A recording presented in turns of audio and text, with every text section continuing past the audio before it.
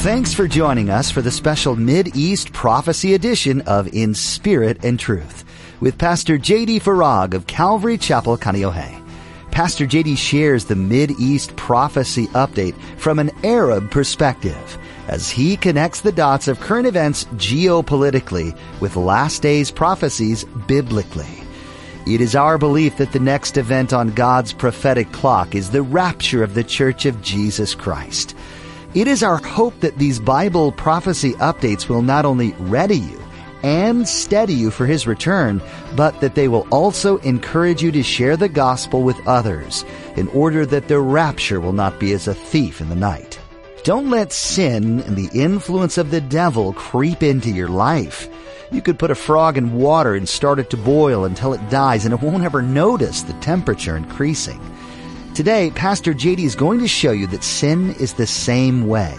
What starts small can slowly turn into something much more serious without even noticing it. Now, don't forget to stay with us after today's prophecy update to learn how you can become a Facebook friend or watch the weekly prophecy update at jdfarag.org. Now, here's Pastor J.D. with today's prophecy update as shared on September 25th, 2022.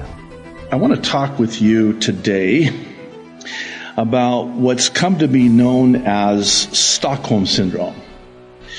Specifically, how it eerily and prophetically describes everything that's happening in the world today. Now, I want to, by way of introduction, read a compilation from several sources that define what Stockholm Syndrome is and, more importantly, why it happens. Stockholm Syndrome is a psychological phenomenon of an emotional attachment to a captor formed by a hostage as a result, listen, of continuous stress, dependence, and a need to cooperate for survival. It's a coping mechanism to a captive or abusive situation wherein a captive begins to identify closely with his or her captors as well as with their agenda and their demands. The name is derived from a botched bank robbery in Stockholm, Sweden. In August 1973, 4 employees were held hostage in the bank's vault for 6 days. During the standoff, a seemingly odd bond developed between captive and captor. One hostage, during a telephone call with the Swedish Prime Minister, stated that she fully trusted her captors, but feared that she would die in a police assault on the building. The hostages were rescued, but despite threats and abuse, including being strapped with dynamite, they were surprisingly supportive of their captors. Amazingly, one woman later became engaged to one of the hostage takers, and another developed a legal defense fund to assist their captors. Those who have studied the syndrome believe that the bond is initially created when a captor threatens a captive's life, deliberates, and then chooses not to kill the captive. The captive's relief at the removal of the death threat is transposed into feelings of gratitude toward the captor for giving him or her life.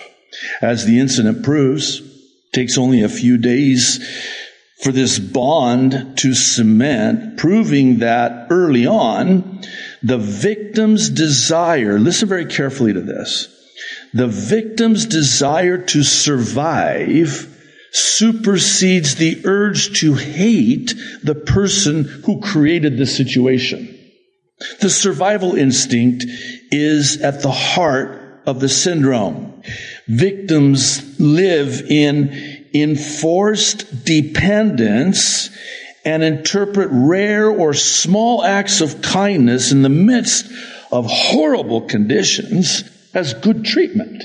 They often become hypervigilant to the needs and demands of their captors, making psychological links between the captor's happiness and their own. Indeed, the syndrome is marked not only by a positive bond between captive and captor, but also by a negative attitude on behalf of the captive toward authorities who threaten the captor-captive relationship.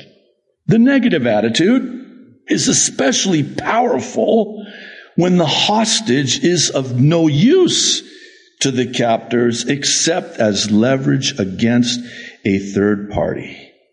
And then lastly, and again, listen very carefully, a person can develop Stockholm Syndrome when they experience significant threats to their physical or psychological well-being. I hope, and my hope and prayer is and has been, that all of us can start to connect the dots with what's happening now, especially as it relates to today's global taskmasters. Sadly, many a professing Christian has fallen prey to this notion that said taskmasters are in control of everything they do, and even whether they live or die. Thankfully, they don't. God does. And we are not to fear man. The fear of man is an enslaving trap and snare. Rather, we're to fear the Lord. Listen to what Jesus said in Matthew's Gospel, chapter 10, beginning in verse 26. Therefore, do not fear them, for there is nothing covered that will not be revealed, and hidden that will not be known. Can't wait. Whatever I tell you in the dark, speak in the light. And what you hear in the ear, preach on the housetops. And do not fear those who kill the body, but cannot kill the soul. But rather, fear him who is able to destroy both soul and body in hell. Here's the truth. We have a Savior. His name is Jesus.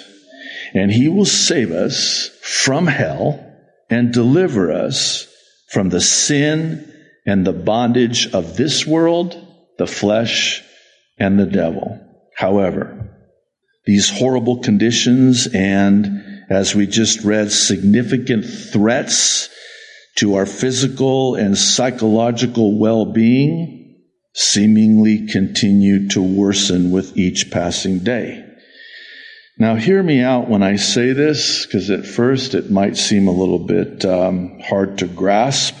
But what if I told you that this is actually a good thing?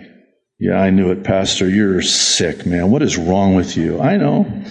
They have clinical terms for this. But this is actually a good thing, and I'll explain why if you'll hear me out. It's a good thing because, like Israel's slavery in Egypt, a type of the world, it was excruciatingly unbearable right before God delivered them from their captors, if I can say it like that.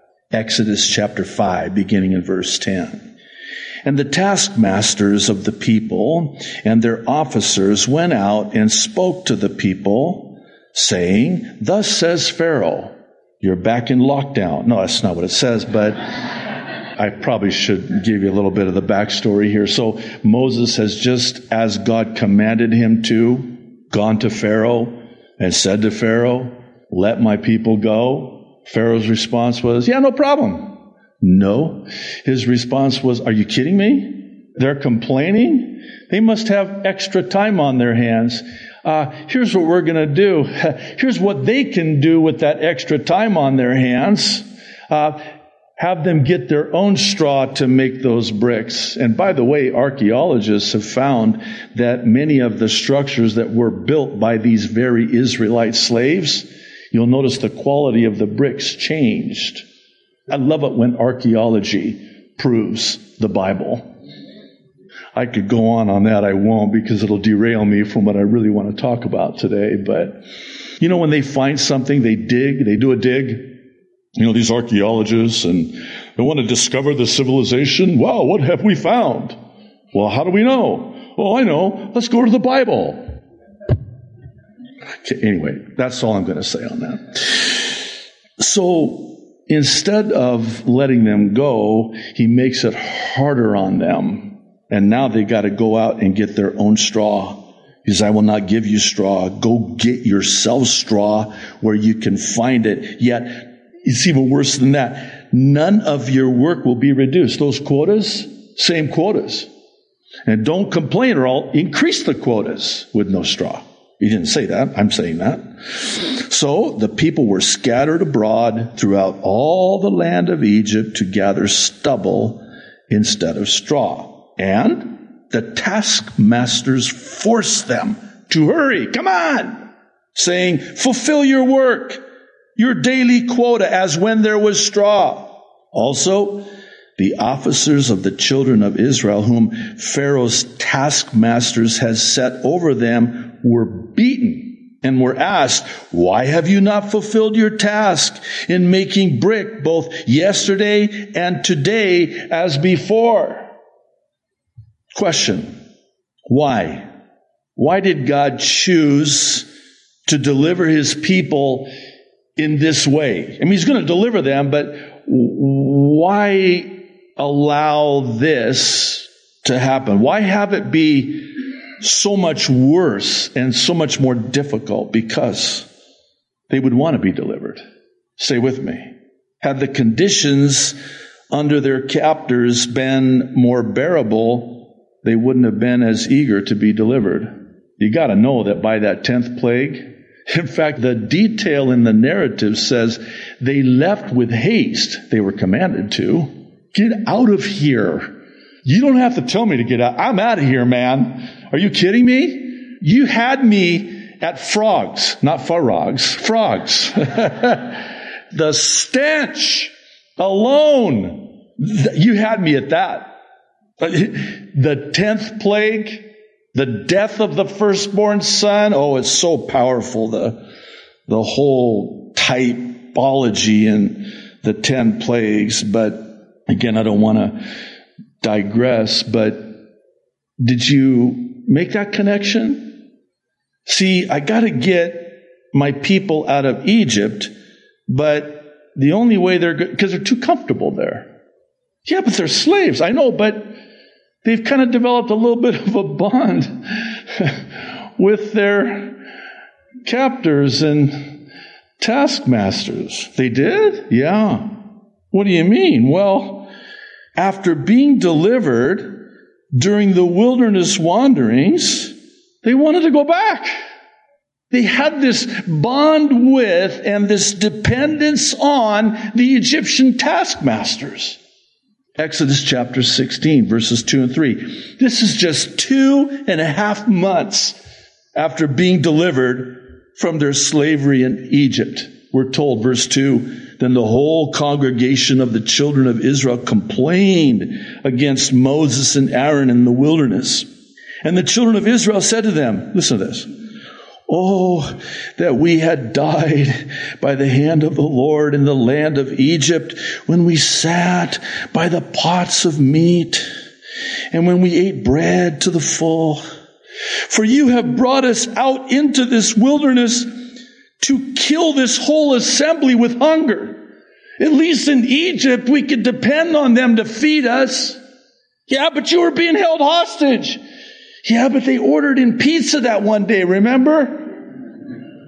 Is that too much? I'm just trying to help you connect some dots here. So we're hungry.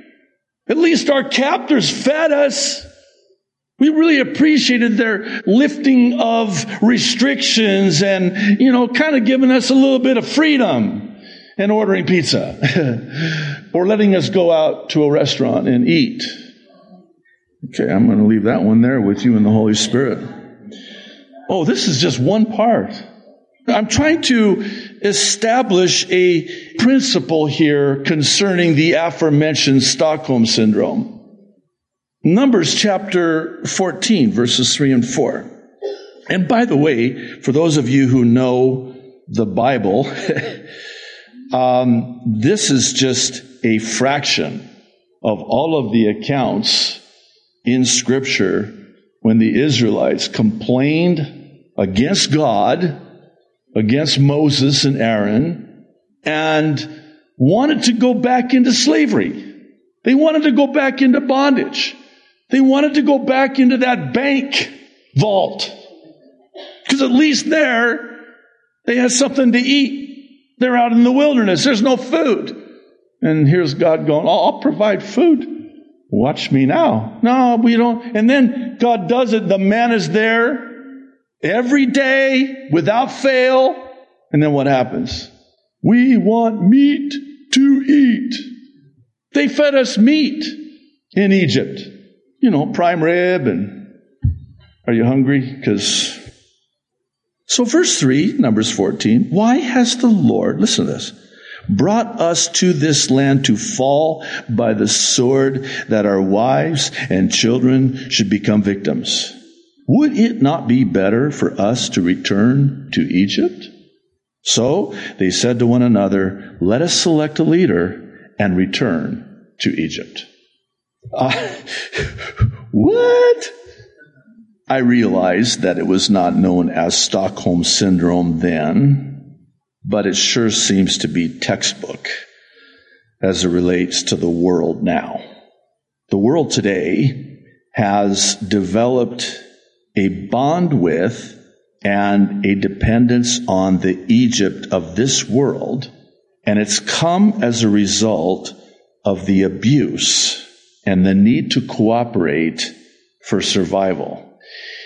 That cooperation supersedes the hatred for those that perpetrated this to begin with. In fact, what comes packaged with this bond and dependence is a defensiveness. We've started up our own legal defense fund. And we're so quick to defend the narrative of this world. Yeah, I mean, they imposed harsh restrictions on us, but there were those acts of kindness where they just kind of let up and, hey, I don't have to be injected to go to a restaurant now or get on a plane now. And so, thank you. Thank you. You're so kind, so grateful. Well, this brings me full circle to Stockholm Syndrome and how it eerily and prophetically describes exactly what's happening today. If you'll kindly allow me to, I want to expound on this more for the remainder of our time together today, so we'll go ahead at this time and end the live stream on YouTube and Facebook. So I want to approach this by asking a series of specific questions that I think all of us would do well to consider in this regard. And this is kind of a litmus test of sorts, for lack of a better description, or a test to diagnose whether or not we have this Stockholm Syndrome. First, and I want you to think through these questions, and please have ears to hear, okay? Are we looking to a leader for our freedoms and liberties under the banner of them saving us from that which they themselves created? Second, are we grateful to the perpetrators of this evil, and it is evil, for the temporary relief from restrictions and as such their imposed threats? Again, the physical and psychological threat to our very survival. Third, am I full of anxiety, confused, stressed, fearful, and depressed because of COVID and the abuse and torture that it continues to inflict? Yeah, we've got a little bit of a reprieve, a little bit of a respite. Oh, perfect. Enjoy it. Fourth, have my feelings changed as a result of the abuse and torture at the hands of those responsible for this satanic genocide?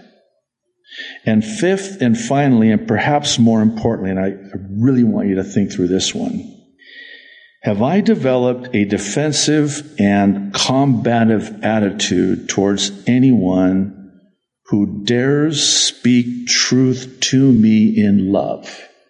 Let me ask the same question in a different way. Am I defending the perpetrators? So someone comes to me and says, hey, you know you're being held hostage, right? You know that you're in bondage, right? You know that they are trying to control you, right? And you pull your mask down and start defending them. And all anyone has to do, I mean, how dare they? Because they love you. That's how dare they. See, we don't just speak the truth in love. We speak the truth because of love. Think about it in the parenting relationship. You love your children. I mean, if you didn't love them, you wouldn't care. I mean, go ahead. No, I love you so much. I have to say something. This path that you're on, oh, it may feel right. How can something that feels so good be so wrong? It is the way of death. You're deceived. And I love you enough to put our relationship and friendship in jeopardy and tell you the truth, because the wounds of a friend can be trusted, but an enemy multiplies kisses. In chapter 27 of Jeremiah, 4 times, no less than 4 times, we read, they prophesied lies. They prophesied a lie 4 times. Then you get to chapter 28 and we read, they make people trust in a lie. I thought, wow, that could have been, that's what I love about God's Word, right? No matter where you're at in God's Word, it's where you're at in your life, because God's Word is active and alive and sharper than any 2-edged sword, able to cut surgically. You're believing a lie. You've been deceived. I'm telling you the truth. And you're defensive.